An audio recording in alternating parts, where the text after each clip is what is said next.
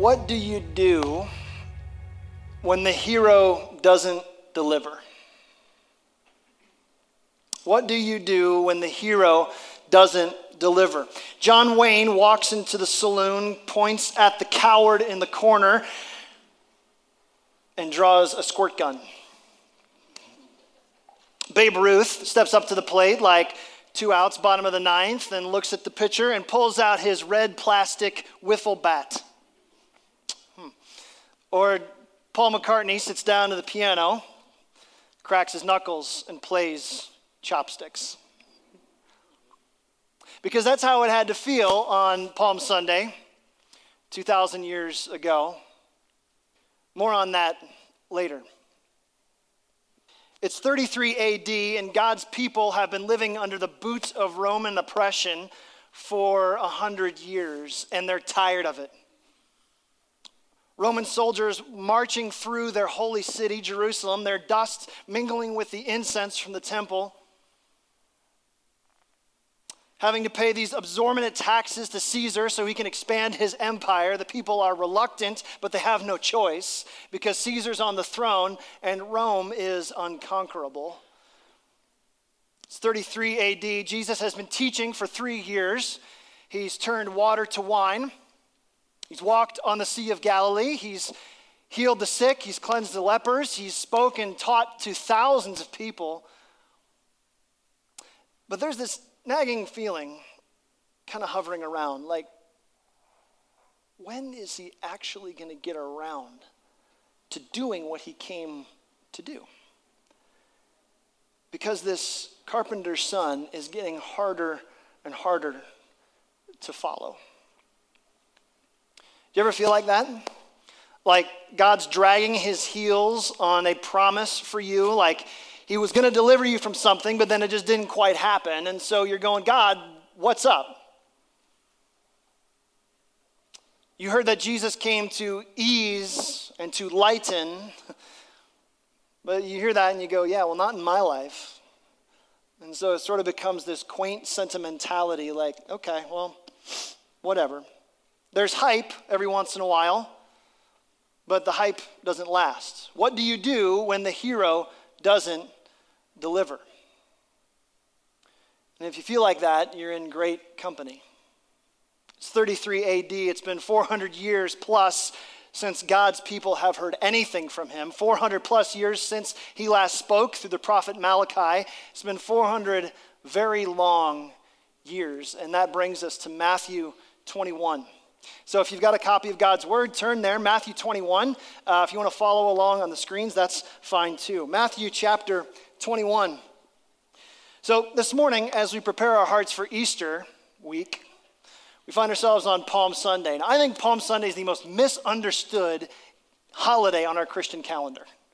Right? How many of you have ever seen this or maybe done this in a church where you come into church and there's like palm branches that like kids lay down? I did that, and you're like, why are we doing this? This is the weirdest thing in the world. Palm branches, why?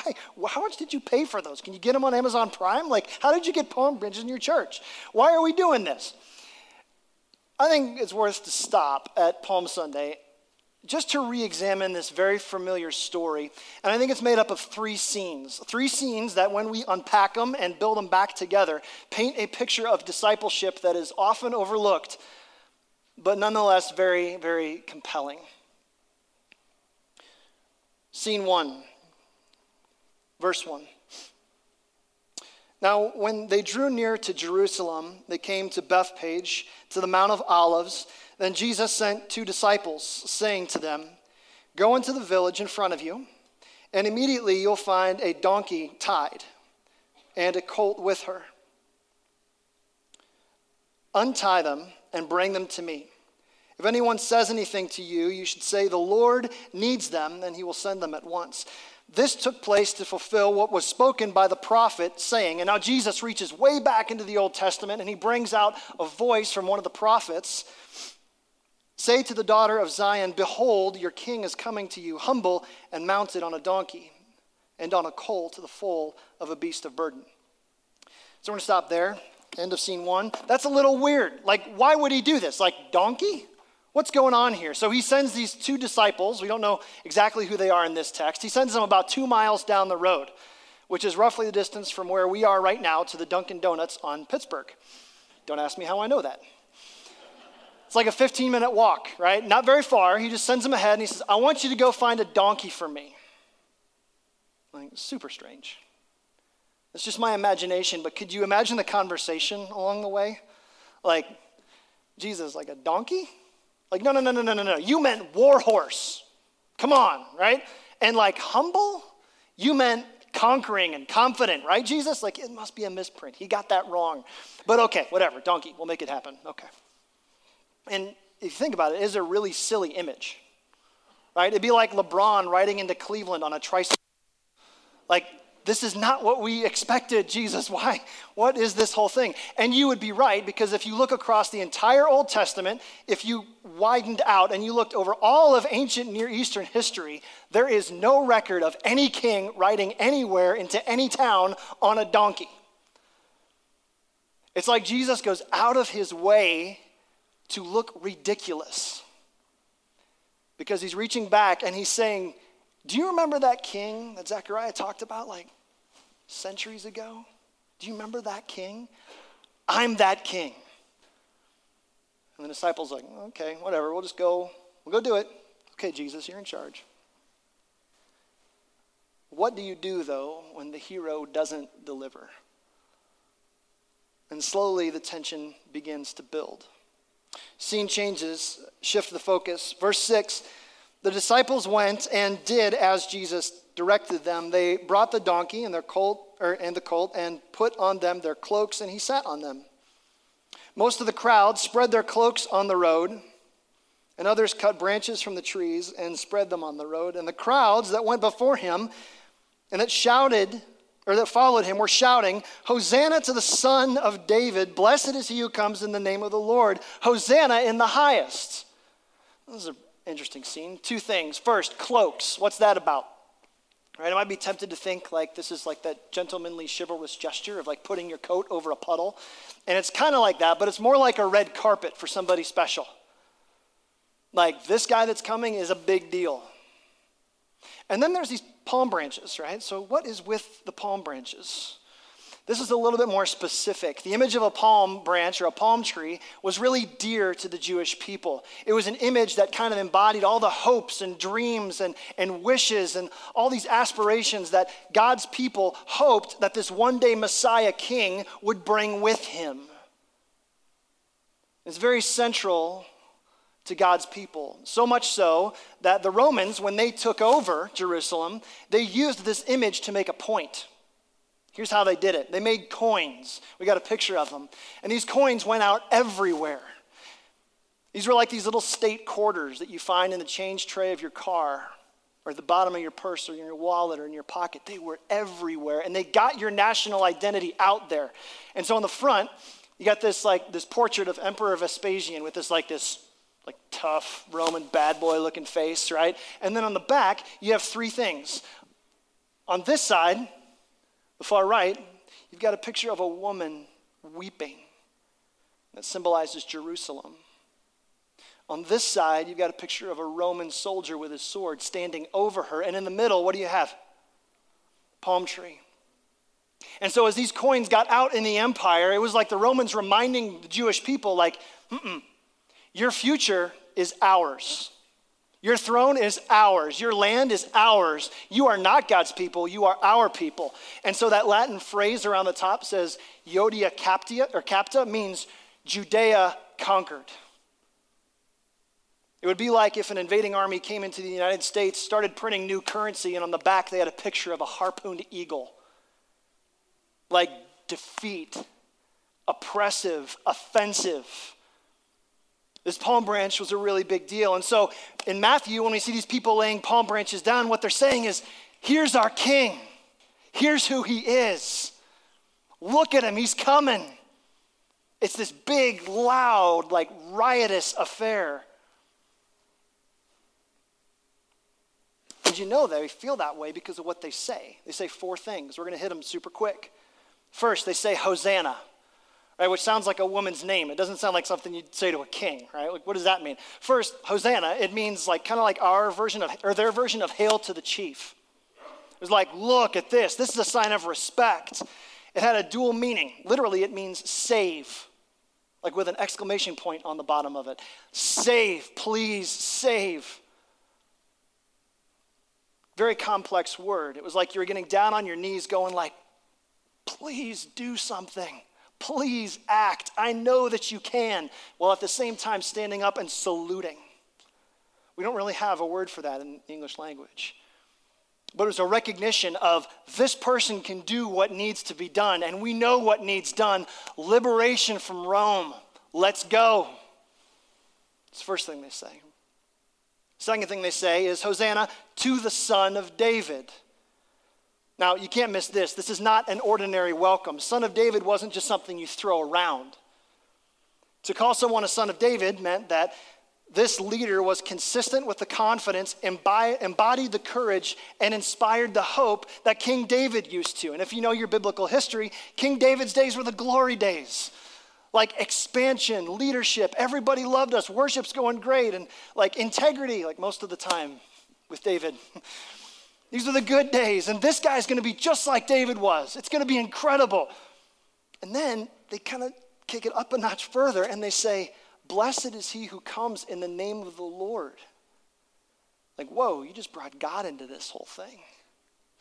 Like, not just is this a good leader and like, hey, we're excited about this dude, but like, no, you brought God into this. And now this person is God's personal agent to execute what God has always wanted done. That's lifted right from Psalm 118, that phrase, blessed is he who comes in the name of the Lord. And then the last one is Hosanna in the highest. It's like they took that first phrase, Hosanna, and injected it with the highest possible momentum and emotion that you could think of. Like, we've never leaned in like this before. We've never had a king like this before. This is going to be awesome. Just you wait, Roman soldier. Taken together, these four phrases, they build like a giant crescendo, like more and more, like tapping into this messianic fervor till it almost becomes like a frenzy. Look at him. He's here. He's coming. But what do you do when the hero doesn't deliver? And slowly, the tension continues to build. Scene 3, verse 10. And when he entered Jerusalem, the whole city was stirred up, saying, who is this? And the crowd said, this is the prophet Jesus from Nazareth of Galilee. That phrase, stirred up, is really, really a good one. It's only used 5 times in the New Testament. Almost every other time, it means a literal earthquake. So you got this crowd that's like a literal earthquake. They're all stood up. They're saying, who is this guy? And they say, it's Jesus from Nazareth, from Galilee. It's like, that's our local boy made good. Who would have thought it'd be him? Like, look at him. Here he is.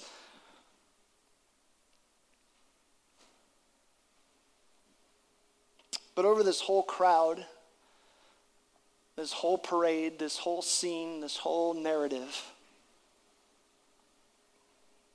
hangs a dark cloud, heavy with irony. Because all of those voices that are right now saying, yes, Jesus, come. Inside of 4 days, they're going to say, crucify him. Drive a spike through his wrists. Make him bleed.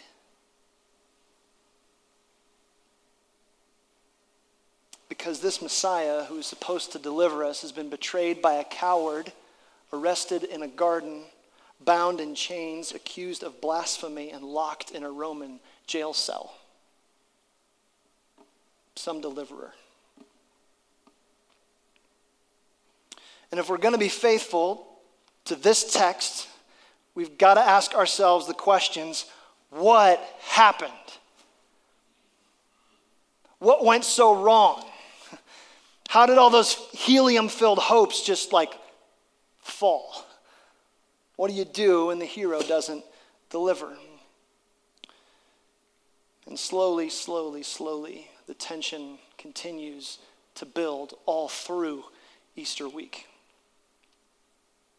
So here's what I'm worried about. I'm worried that we live in a perpetual Palm Sunday.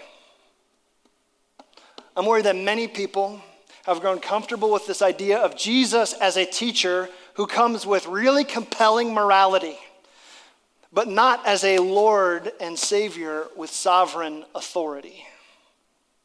And there is a difference.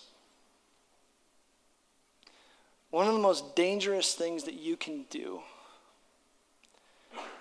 is to ascribe things to Jesus that he never intended to be. Because that's what's happening in this text. And we do it all the time. We lay down our palm branches because we're so excited about this version of Jesus who's going to do this for me. Going to make my kids behave. Going to make my marriage better. Going to pad my bank account. Easy yoke, light burden. Make the sickness go away and fix whatever I am fixated on. And if this text teaches us anything, it's that you can't separate Jesus' person from his purpose. You can't separate who he is from what he came to do. Palm Sunday Christianity is not sufficient. And so if we're going to take King Jesus seriously, I think there's 4 things in our lives that we need to consider. Okay, here we go. First one, you ought to consider your need. Consider your need. There's about 300 or 400 people in this room, like give or take. And if I asked you a question, I'd be really interested in hearing your response. Here's my question. What is God? What is God? Some of you might go to an adjective like, well, he's holy, or he's high, he's free, he's sovereign, he's wise. Some of you might go to like a confession or a creed that maybe you learned to recite as a kid. And that's really good, right? We'd all get some very interesting opinions that would come out of that conversation. Well, I'm going to give you my clearest definition of God. All right, this is me, Theology 101. Here you go. God is that which I trust to completely deliver me from my deepest need. I'll say that again. God is that which I trust to completely deliver me from my deepest need. So it starts with my needs, right? Everybody in this room have needs, right? Anybody not have needs, right? Right? Nobody's completely satisfied with your life. So you're looking around, you're going, well, I need this, I need this, I need this. And so the only question is, out of all of those needs, what is your deepest need? What's underneath all of them? Here's how this works. What you define as your deepest need ultimately defines what you worship, what you orient your life around. It's just how it works. Example, so I met somebody recently. She's not at North Canton Chapel, just so we're clear.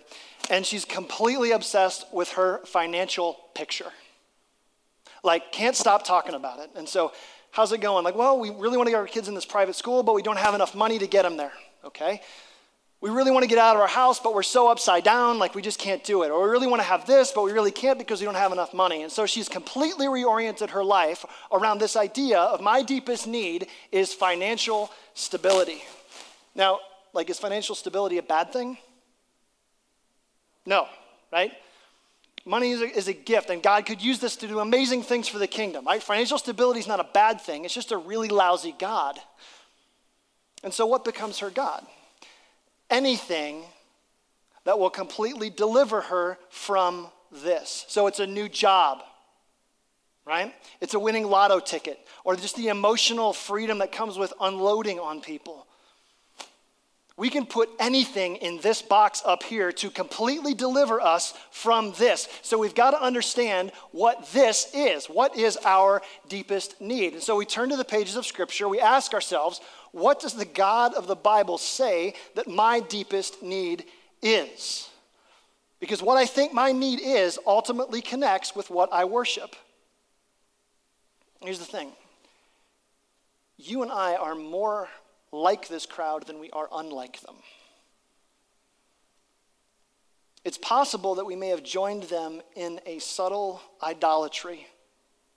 This crowd wanted a version of Jesus that's going to come in, free Roman soldiers.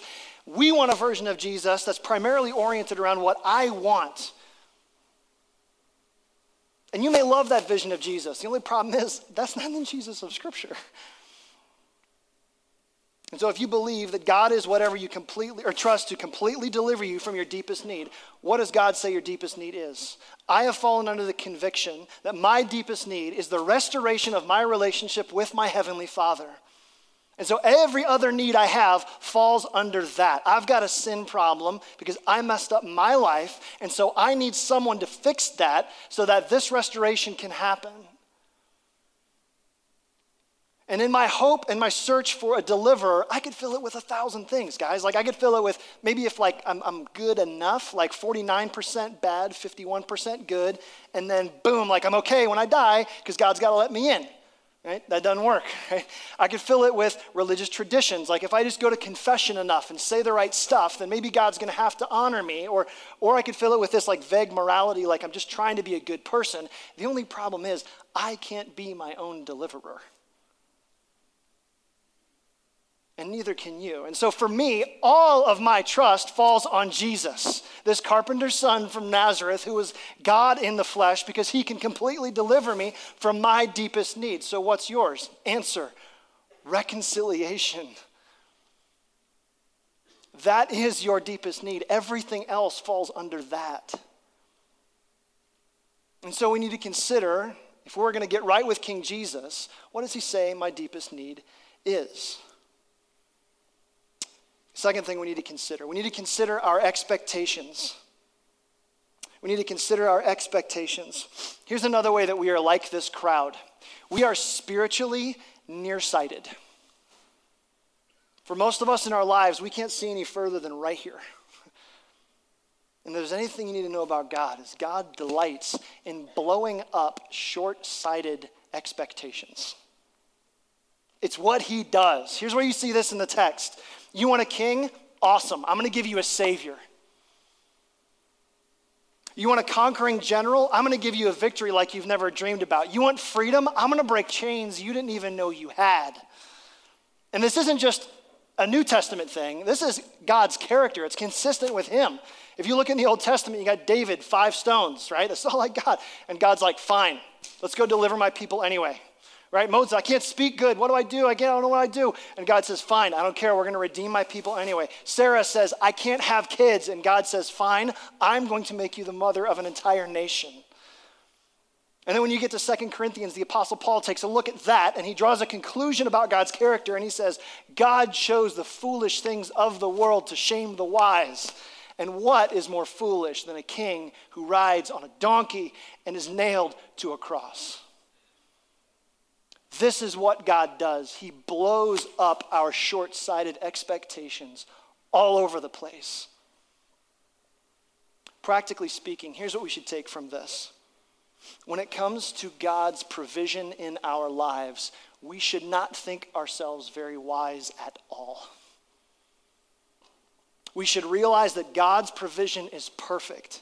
In the manner of his provision, in the scope of his provision, and in the timing of his provision. It's really easy, isn't it, to shake your fist at God when he doesn't give you what you want, when you thought you'd get it, and how you thought you'd get it. And so if that's you, if you sit here this morning and you are mildly disappointed with God, but you're afraid to say it, here's my point. God has not forgotten about you. You are precious to him.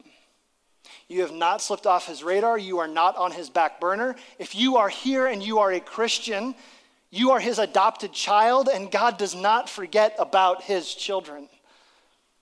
He is working something in you to work something through you.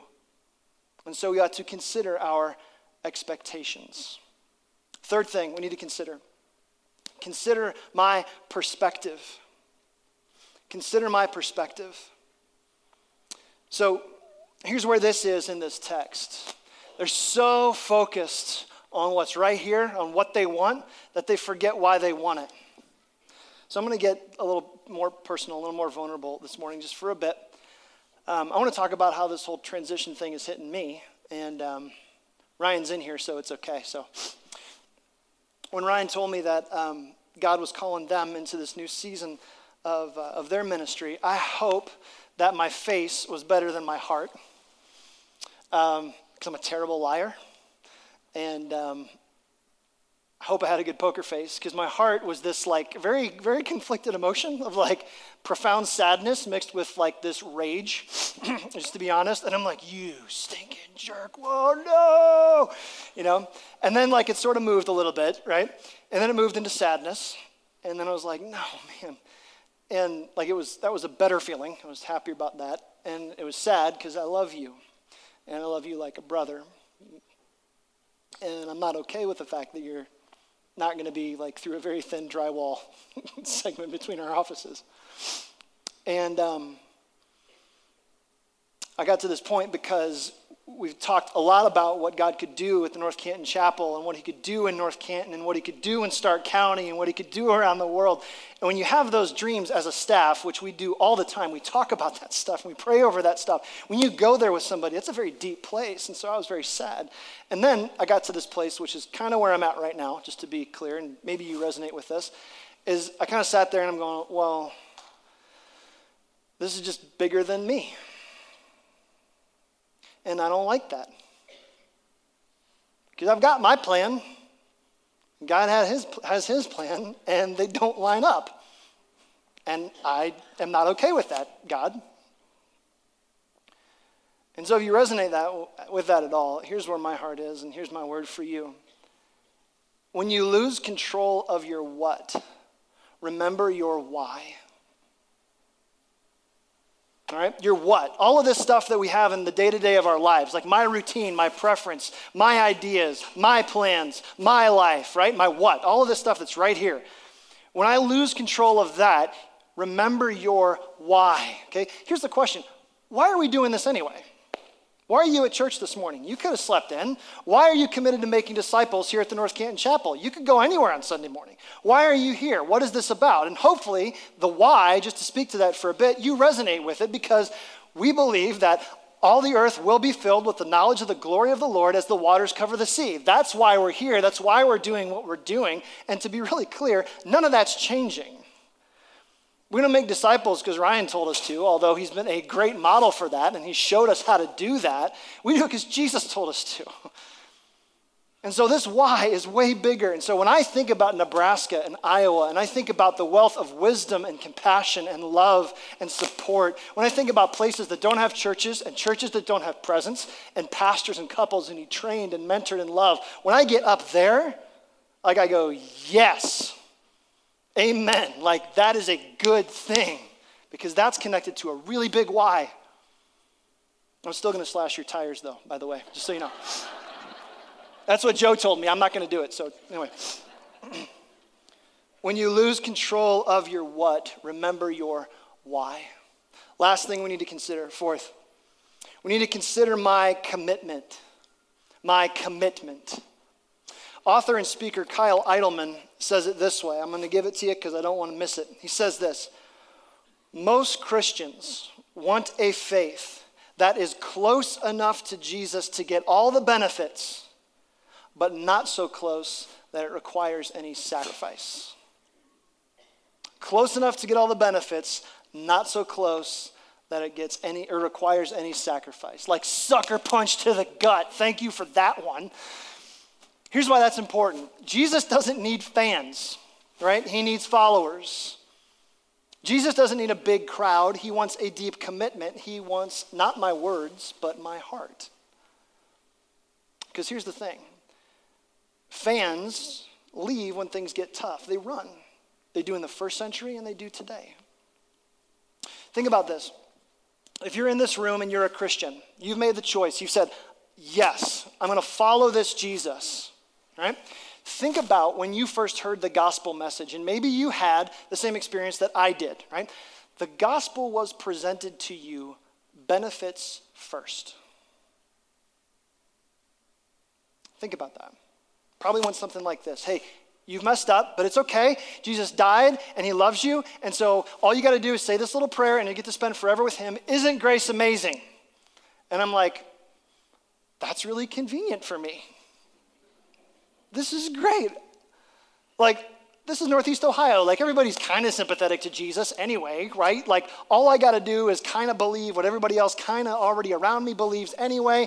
I just got to keep my nose clean. I just got to kind of manage my sin to keep it hidden from the wrong people. And, like, I'm going to be okay, keep my nose clean, not have sex before marriage. That's the gospel, right?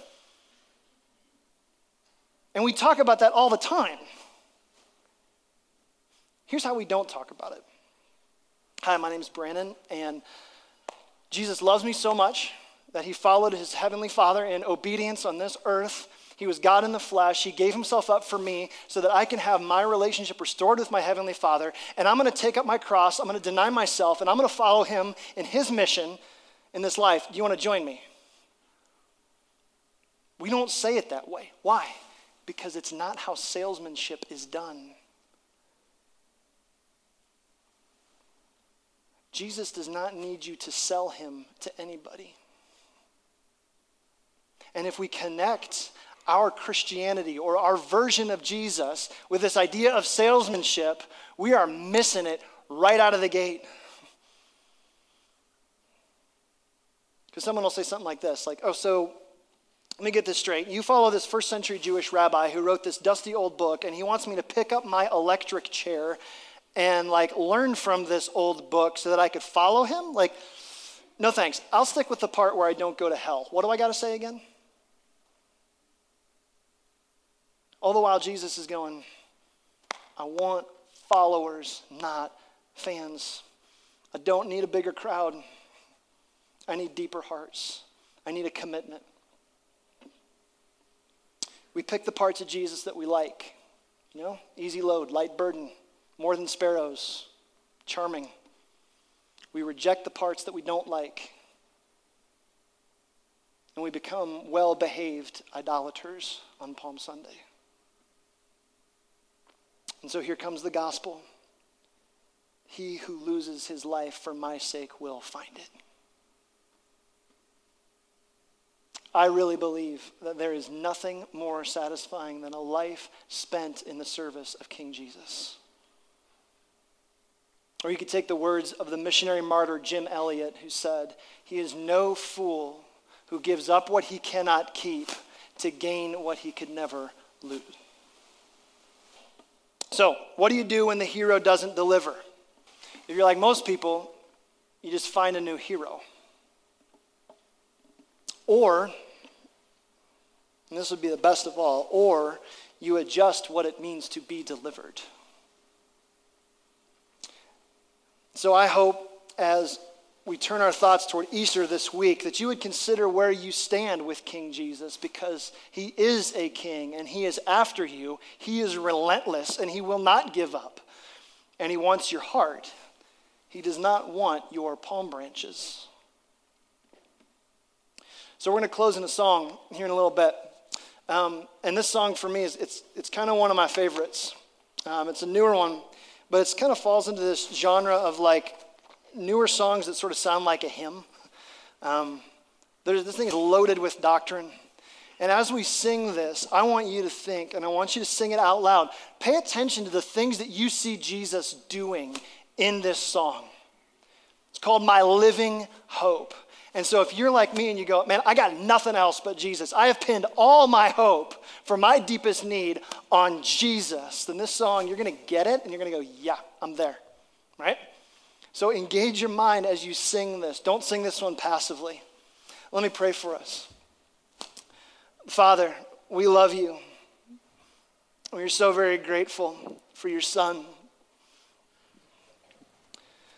that you sent to this place to redeem people who didn't deserve it and played an active role in his crucifixion. And Father, we say that you are good, you are wise, and you are sovereign. And so as we think on our living hope, God, help us to sing from our souls. We love you. In Jesus' name, amen.